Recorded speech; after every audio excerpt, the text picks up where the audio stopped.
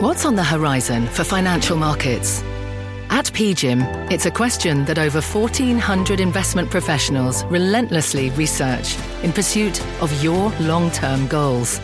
Specialized across asset classes, but united in collaboration, our teams provide global and local expertise. Our investments shape tomorrow, today. Pursue your tomorrow with PGIM, a leading global asset manager. Bring in show music, please. Hi, I'm CNBC producer Katie Kramer. Today on Squawk Pod, 3 big stories, 3 interviews you'll only hear on this podcast. China's surprise loan rate cut, how the once vibrant economic engine is stumbling. Stephen Roach, former longtime Morgan Stanley Asia chairman. China, since the global financial crisis, has accounted for about 35% of the cumulative increase in world GDP. The market's August swoon continues. Penn Wharton professor Jeremy Siegel tells us if he's T-bill and chill. People who tell me, oh my goodness, bonds are as good as stocks. No way for long-run wealth creation. And tipping wars in the Windy City. Chicago restaurateur Scott Weiner on the city's possible move to abolish tips. In a service charge model, unfortunately, a lot of the people that the administration is trying to help are actually going to be hurt and probably make far less. It's Monday, August 21st, 2023. Squawk Pod begins right now. Good morning. Welcome to Squawk Box here on CNBC, live from the NASDAQ market site in Times Square. I'm Scott Wapner, along with Joe Kernan and Steve Leisman. Becky and Andrew are off today. There you go. We don't need a 3-shot, do we? Why not? What are we going to do? Why not? It's happened before, but now we're going to have to come up with names. 3 men and a baby. Mac, can you, I don't know. Who? Manny, Mo, and Jack? Who do you want to be? Manny, Mo, and Jack. Manny, Mo, and Jack is good? Yeah. Hair, no hair. Because we're peppy boys. 3 of us. We need some diversity on our. It's just this. Look at that. Plenty of diversity. All right. I have no hair. Oh, that's right. You have hair? You got the blue shirt. We both got white shirts. Blue ties, black tie. You want me to put my jacket on? I'll put my jacket on. I said, if you guys want to wear jackets, I'm chill. Whatever you want to do. The new tolerant Joe. Huh? The new tolerant Joe. What am I going to do? Look what I'm dealing with most days. New overnight, a lighter touch than expected by China's central bank. It lowered one key rate but left another unchanged. Eunice, there's a piece in the Journal today that just blew my mind about the prospects for China, and maybe we'll talk about that at the end. But tell us about what we were just talking about. Well, the central bank, as you said, lowered a key lending rate by 10 basis points when the market was expecting a 15 basis point cut. This was for the 1-year LPR, or loan prime rate, which is for a lot of different businesses. But what really surprised people here was that the 5-year LPR didn't change at all. And the expectation was that it was going to be a bigger than normal move because that is the rate that mortgages are referenced upon. So with the trouble in the property sector, there was an expectation that the government was going to want to do something. And so that left investors very puzzled. And investors are really caring about the Chinese real estate market because it drives China's growth as well as growth in the rest of the world. There's some really interesting numbers. Real estate accounts for 25% roughly of GDP. It's a massive store of wealth for the middle class, taking up about 70% of household wealth. So a decline in the real estate market here not only means that you could see a direct hit on property values, but also a wealth effect where people just start to feel poor. In addition to that, the financial sector is heavily exposed. Property accounts for 40% collateral held by banks, according to Citi. Now, from the leadership perspective, there might not be a whole lot of options for them to try to manage the crisis because of the concern about the run-up of debt. Over President Xi Jinping's time in office, the debt to GDP ratio, Joe, went from 2012, 195% to 297% just last year. So you could understand why the authorities here are quite hesitant about the idea of just throwing out a whole bunch of stimulus out there and potentially raising debt even further. think it was last week, Eunice, I asked you whether Xi's move away to some extent from private sector and capitalism, whether there was, some second guessing about that, because it seemed to be focusing on something else. And now I'm wondering, you can't lead. You can't, a strong economy is kind of like the basis for everything else he wants to do for China in the next 5 years. And if you don't have that, it's like it cuts you off at the knees. Yeah, well, it's interesting that you say that, because I think over decades, the Communist Party had been looking at the economy and said that when you have a strong economy, then you have security, and security for the Communist Party. So that has been kind of one of the tenets that we've seen over years and years, where, a lot of businesses, foreign businesses, American businesses would come here and say, well, at the end of the day, the government's going to push through that infrastructure project, or they're going to do whatever is necessary to make sure that the economy is strong here. But now it just looks as though the definition of national security is changing under President Xi. So it looks as though the economic, obviously for different parts of the government, it looks as though the economy is really important. And then for the national security folks, it looks as though what their definition is of national security takes precedence. All right, thanks, Eunice. Let's bring in Stephen Roach, former Asia chairman for Morgan Stanley and a senior fellow at Yale University's Jackson Institute of Global Affairs. And you probably read the piece today, Stephen, and I'm wondering whether you think it's overdone in the Journal. They just say, for decades, China powered its economy by investing in factories, skyscrapers, and roads. It sparked an extraordinary period of growth. Now that model is broken. And many economists are saying that what used to be 6 to 8% is now going to be 2 to 3%, and that China could look like Japan in the 90s, when we all thought Japan was going to be, a global power forever. And they went into, the real estate market busted, and, we had disinflation or deflation for almost 25 years. Well, thanks, Joe, for having me back. Sorry for not wearing a white shirt like the rest of you. But, I think we go very far in trying to squeeze China into a Japan box or into a autocracy box. China's very much a blended economy. The state still accounts for 30 to 40% of the GDP. It's gone back and forth, as you said, between emphasizing state control and market-based dynamism. It doesn't quite know who it is right now. It does pose the risk of some Japanese-like concerns, especially in the property sector and the interplay, as Eunice correctly pointed out, with this enormous push of debt-intensive growth. And the government's policy actions don't really seem to be all that forceful or really have a grip on who China is and what it's going to take to resurrect that type of growth dynamism that all of us have become accustomed to for so long.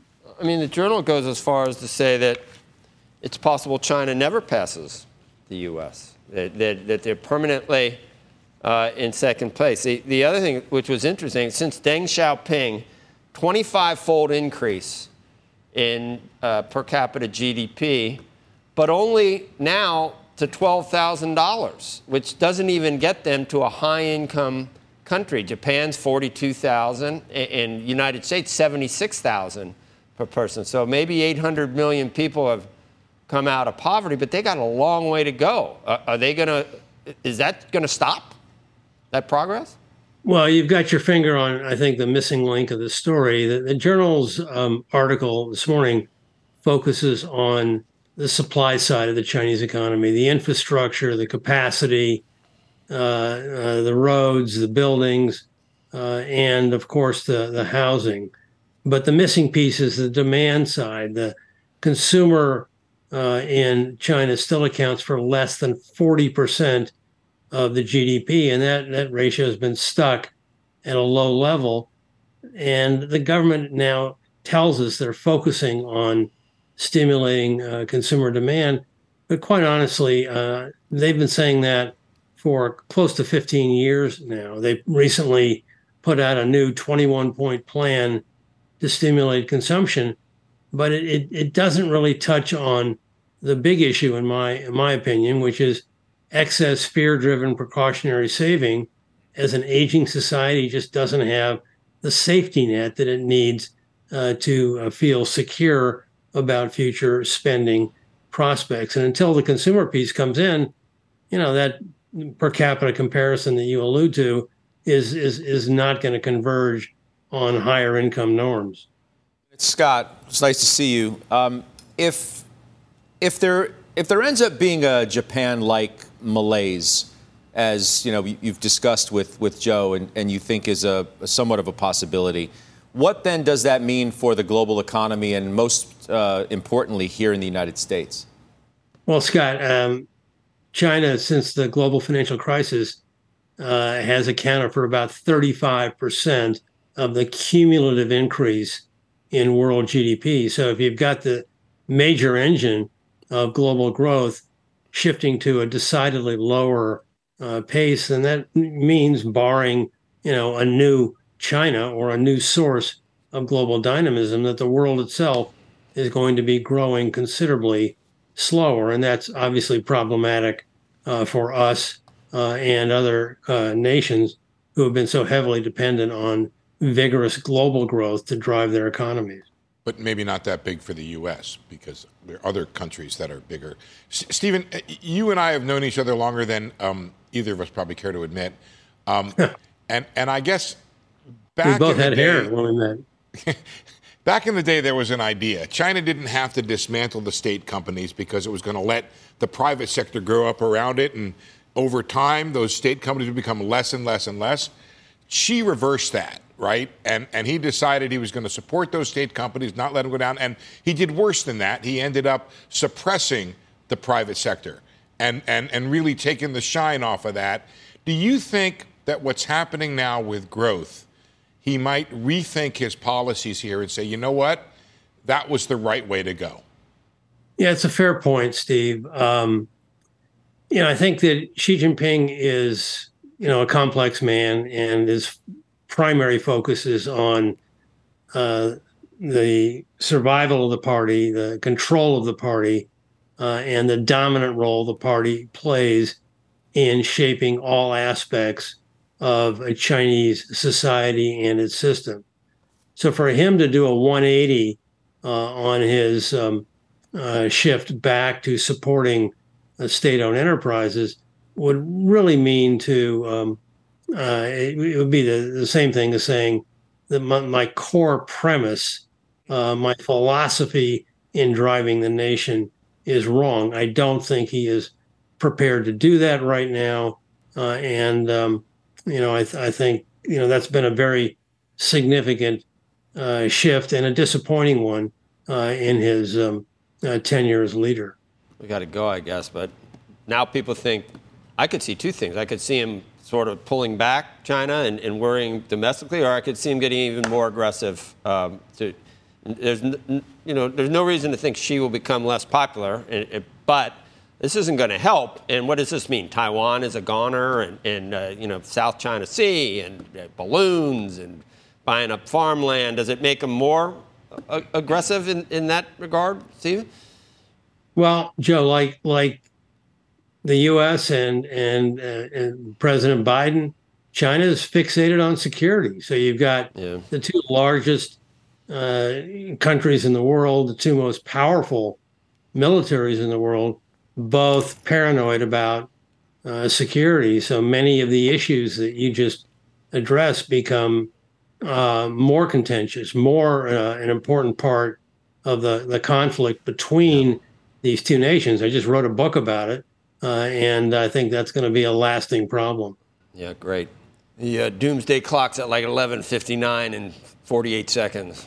Iran has a bomb. Russia, we're screwed. Stephen, we're going to end it on that note. Thank you. Good to have you. It's a Monday. That high note? Yeah, we're going to end on that high note. We're goners. I'm out of here now. We're goners. We're going to work on a reason for you to get up and get dressed this morning. There's no reason. Cheese will be next. Coming up, an update from rain-battered Southern California. And Steve Leisman's headed to Wyoming for the Fed's annual summer camp at Jackson Hole. What Fed Chair Jay Powell will say to the markets. And our own Joe Kernan keeps fighting the bond bulls. This is a stock market channel. That doesn't mean people should only invest in stocks. No, but it kind of does. Squawk Pod will be right back. People today can spend half their lives over 50. So it's good to be financially ready for what's important to you as you get older, like a family vacation. Or starting your dream business. Welcome to Connie's Coffee. How may I help you? AARP's trusted financial tools can help you plan for whatever your future holds. That's why the younger you are, the more you need AARP. Start planning today at aarp.org/moneytools. Electricity, a big idea that's inspired countless new ones. From powering the light bulb to virtually powering our entire lives. 30 years ago, State Street launched the Spider S&P 500 ETF, SPY. A big idea that inspired the world to invest differently, and still does. What can you do with SPY? Before investing, consider the fund's investment objectives, risks, charges, and expenses. Visit ssga.com for a prospectus containing this and other information. Read it carefully before investing. SPY is subject to risks similar to those of stocks. All ETFs are subject to risk, including possible loss of principal. Alps Distributors, Inc. Distributor.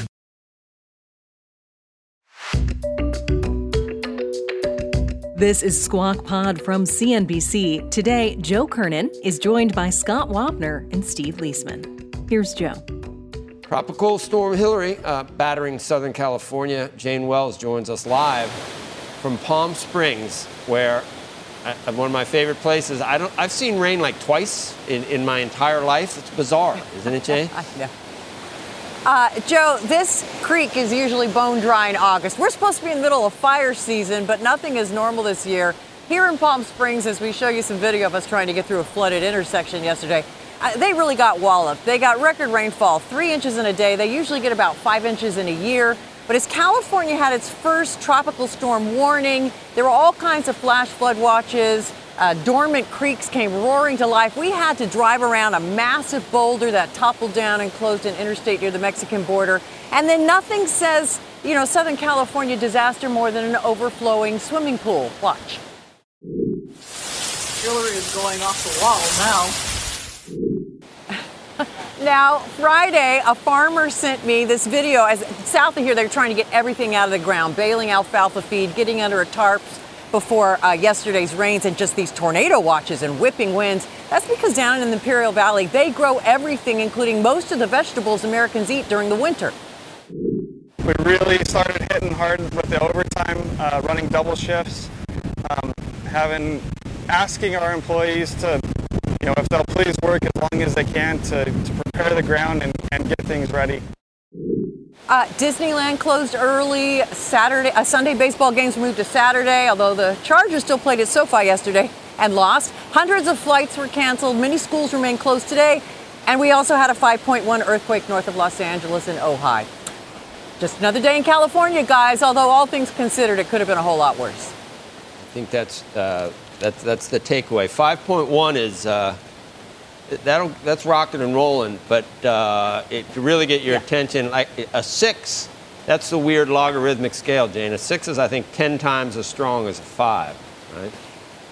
Yes, it is. It doesn't sound like they had much damage from a 5, but a 5 will definitely wake you up, and there were several aftershocks. Once you get to the 6, that's when you start to get some destruction. We both remember that song. I was looking up what It Never Rains in Southern California. Not everyone remembers that song, but when was that? Never Rains, Albert Hammond. That was a one-hit wonder. I'm sure that was before my time. But not before my time. Okay, I'll let you have that, Jane. I'll let you. I'll let you have that. 2000. Oh, Barry Manilow sang it too. Barry Manilow sang it. He covered it, I guess. The first one was 1970. 1973. You were just a glimmer in your mother's eye at that point, Jane.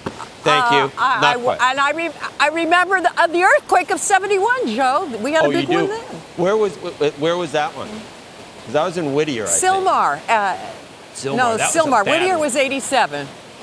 Yeah. That was. I remember. Well, you know why I remember '87? It was right around the market crash. It was like the same week almost that the stock market crashed that we had that big earthquake. Go figure. All right, Jane Wells, always good. Thank you.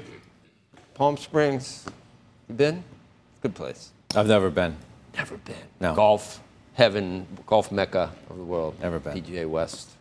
Yeah. La Quinta. Like to go. La Quinta. Madison Club. Vintage. Great place. You spent a lot of time there, obviously. A lot of time. Oh, I lived in L.A. It's like an hour and a half from L.A. Yeah. West or east. It's weird. All right.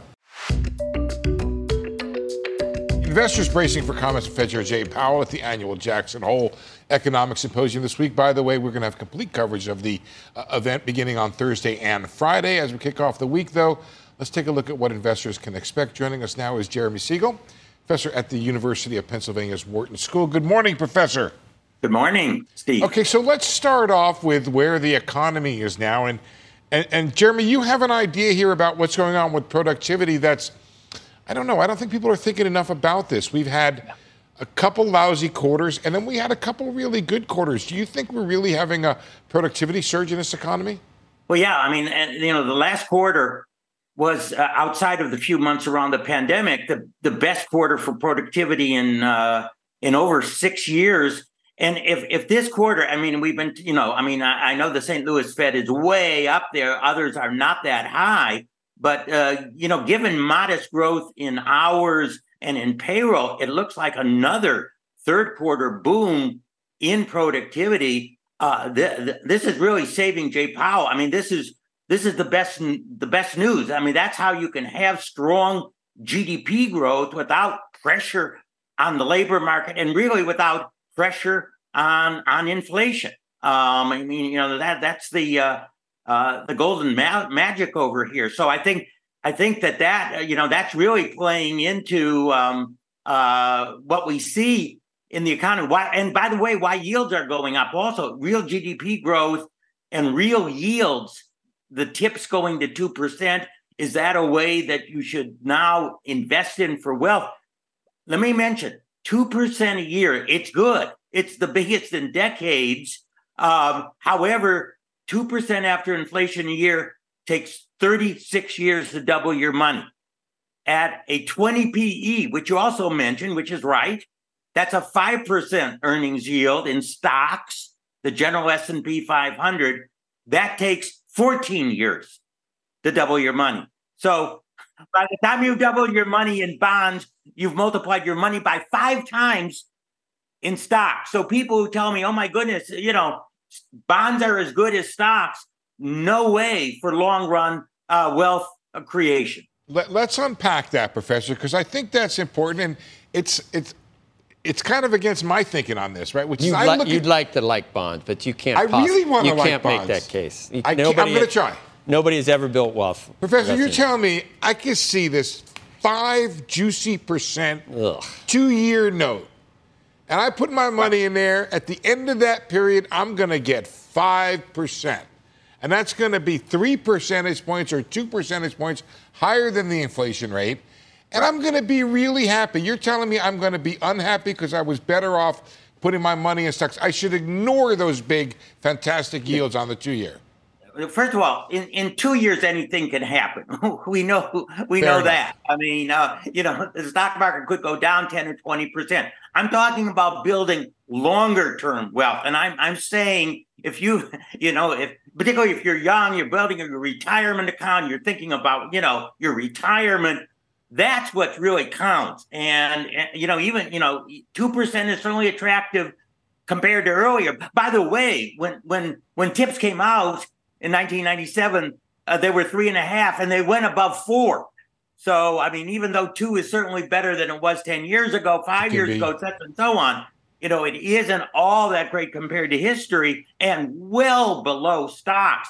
The average over 200 years is 6.5, and I'm giving a conservative 5% after inflation rate of return in stocks. You are absolutely right. In 2 years, you might be very happy with bonds. You might not be happy with bonds. But over 10 years and 30 years, if you're rates not go going to be down, happy with bonds. if rates go down, you have nowhere to go.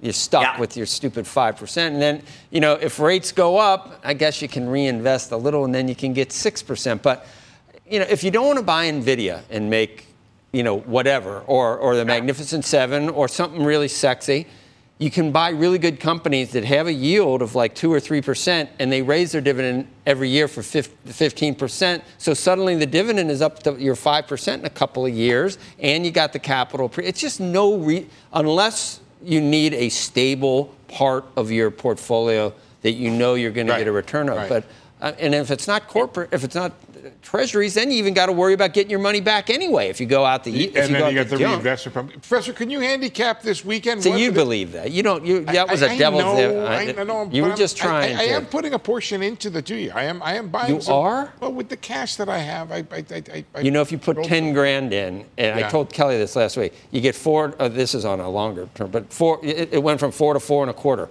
That means, you know what that means on 10 grand? If you take your wife out, you can get an appetizer after a year, right? Everybody likes an appetizer. Yeah, because instead of $400 that you get on 10 grand, you get $425. It's just like, come on. This is a stock market channel. That doesn't mean people should only invest in stocks. No, but it kind of does. Professor, can you just handicap this week and what you think Powell should say, what he will say? Where's policy going, and what does that mean for the stock market? You know, very, very honestly, Steve, and of course you follow the Fed so closely. You know, since the 3.5 weeks, I guess it is, since the last press conference, I don't think a lot has happened that changes the outlook. I think he's going to say, you know, we're not, you know, quite done. We're close to the job. I think he's going to stay very data dependent. Don't forget, we still have a full month a load of data announcements coming out before the September 20th meeting. So he's going to stress that data dependency. You know, I think there will be a kind of a slightly hawkish tilt because, you know, we're not down to that target. But, you know, honestly, I don't, you know, if you want to know the truth, the higher real yields and the higher interest rates are working in his direction towards tightening policy without raising. I want to cut you off on that real quick. Rate. But here's the thing. If he follows what you talked about at the very beginning of this conversation, that productivity is higher, that we can have stronger growth, lower inflation, and a low unemployment rate, would you tell him that he should not be hiking anymore and that maybe he should think about cutting? I mean, I would be on the alert, but I would say, you don't need to hike anymore. You know, you got tightening on that long end since the last meeting. And when we take a look at all the other indicators, you know, the break even between the tips and the 10-year, which is one of their favorite indicators of what 10-year inflation is going to be, it's 2.3%. Okay, that's not 2.0, but my goodness, that's. You know, take a look at what the market is looking at longer term and seeing those trends. I don't think that's threatening. And you want to start. Listen, the term structure is uninverting. Do you want to invert it more? Yes, you will if you raise another 25 basis points on the Fed funds. Yeah. Professor, always a pleasure to talk to you. Thanks for joining us this morning. Thank you very much, Steve.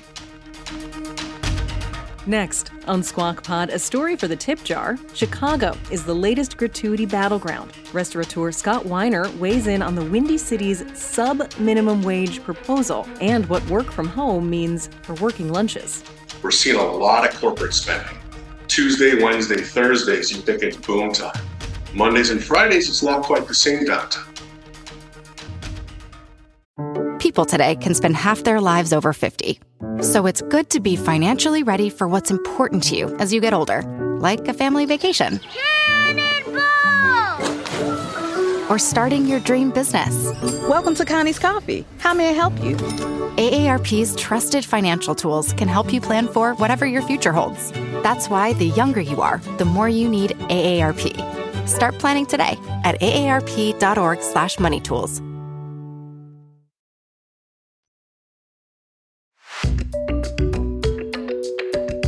Sorry, push on Joe. Up on him, Q. Good morning, investors. No, wait a minute. There's a period. Good morning. Investors facing a week of... You're listening to Squawk Pod. Worked anyway. It did it? Good morning, investors. And welcome back to Squawk Box here on CNBC. There was a period. That one actually was... I think it totally works anyway. It does. Have you... You know what you could do? Trader? Different. Nope. Good afternoon, Investors. A whole new thing at noon, right? Isn't it 12:01? Yeah. Well, 12. I mean. Well, yeah, that's right. Unless they throw it to me late. Yeah. 12:01. They always come late, like we always do to Squawk on the Street. We're live from the NASDAQ market site in Times Square. Oh, I don't like that 3-shot, but what are we going to do? I mean, it's fine. I'm Joe Kernan along with Scott Wapner and Steve Leisman. Andrew and Becky are off today. I do want to tell you, Joe, that I met a golfer. Yeah, you did. Somebody who you, I'm sure, revere. Who that? I can't tell you because it was an off-the-record comment this person made to me, who said he likes fly fishing way more than golf. I think that was off the record. It was. You just revealed it. Well, it was because if it were by the person's name. But I mean, why can't you reveal the golfer? Why can't you reveal the golfer and just not the message? I mean, is he a famous golfer? The golfer asked me to keep it a famous golfer. Can you give me an idea? Bigger than a bread box. What's his age? What's his approximate age? He's older. He's older. So he's like one of the legendary. One of the legendary golfers. And I think it would be bad for his business to know that he likes. He has a business. Fly fish. He has a business. Ooh, I just gave that away. A fight over restaurant wages and tipping flaring up in Chicago with implications for the labor force, inflation, and the city's culinary experience. Activists want to end the Windy City's tipped wage system, under which some restaurants are allowed to pay servers less than minimum wage, as long as tips boost their earnings up to or above that level. But some restaurant owners are getting a little nervous that rule changes would force them to hike menu prices or even lay off staff. Joining us now to talk about the latest fight in the war over tipping is Scott Weiner. He is co-owner of Chicago's 50/50 restaurant group. Scott, it's good to see you this morning. How nervous are you getting, and what are the prospects you think that this passes? I think it's a pretty good chance that it is going to. So I know the mayor's tying this to the budget, and the aldermen are hesitant to vote against this mayor. Why is it such a big deal to you if this actually happens? It's happened in another state, obviously, and it's California, and it was many, many years ago.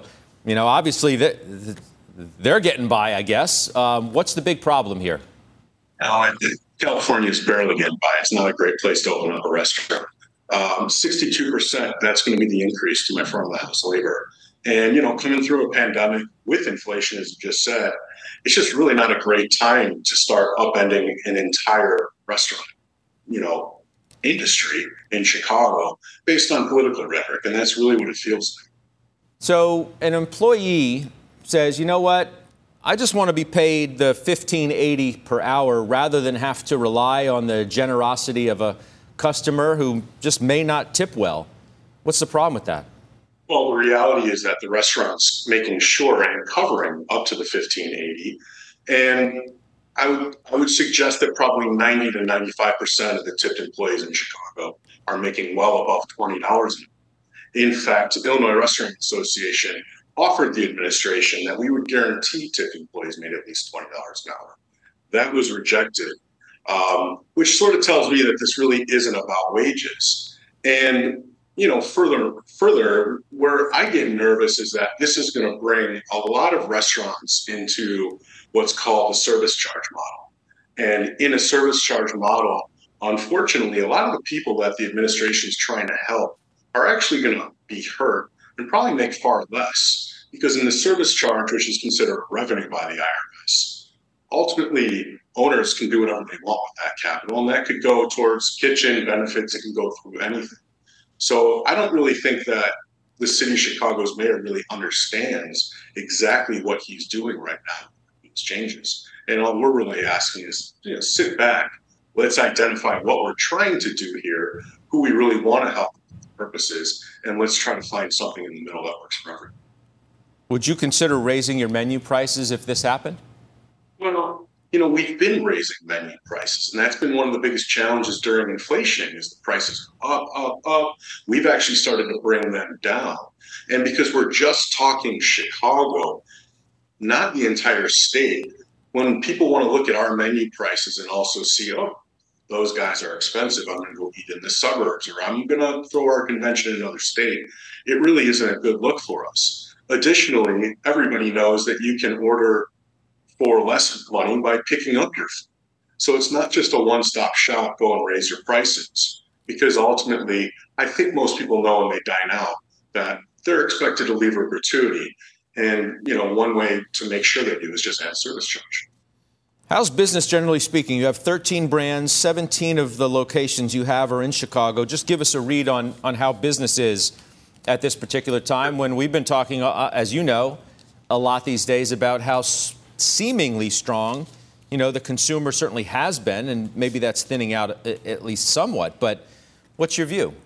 What I'm seeing right now is in the neighborhood restaurants, specifically the ones we have where we're family dependent, foot traffic is down. Downtown in the Chicago Loop, especially where businesses are trying to get their people back to work, we're seeing a lot of corporate spending. Tuesday, Wednesday, Thursdays, you think it's boom time. Mondays and Fridays, it's not quite the same downtown. So there's a little bit of everything going on. Ultimately, my group is running flat from last year. We're above in the corporate sort of private event spending world, and we're down in foot traffic, especially with families. Scott, we'll see you soon. Appreciate you joining us this morning. Scott Weiner. Thanks so much.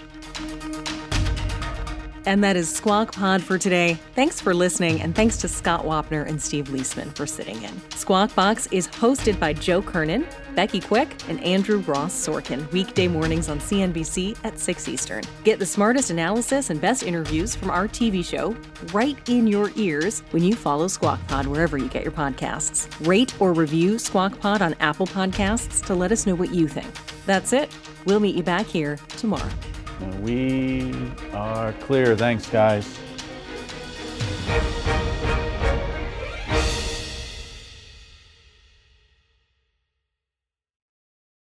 People today can spend half their lives over 50.